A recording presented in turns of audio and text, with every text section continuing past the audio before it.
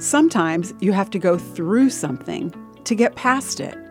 I'm Bonnie Sala with Reset. Whether it's the pain of loss, the pain of childbirth, or the pain after knee replacement surgery, there's only one way to go, and that's through the pain.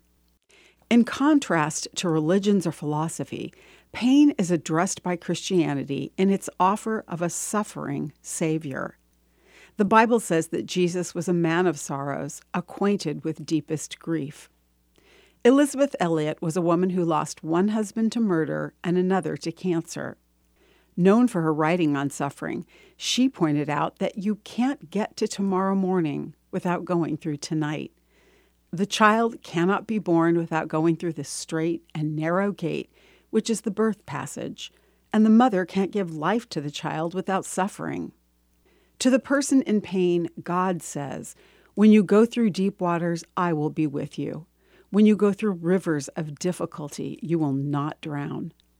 This is deeply assuring, and yet pain hurts. It's overwhelming. People sometimes ask me, "How did you get rid of your feelings?" Elliot said.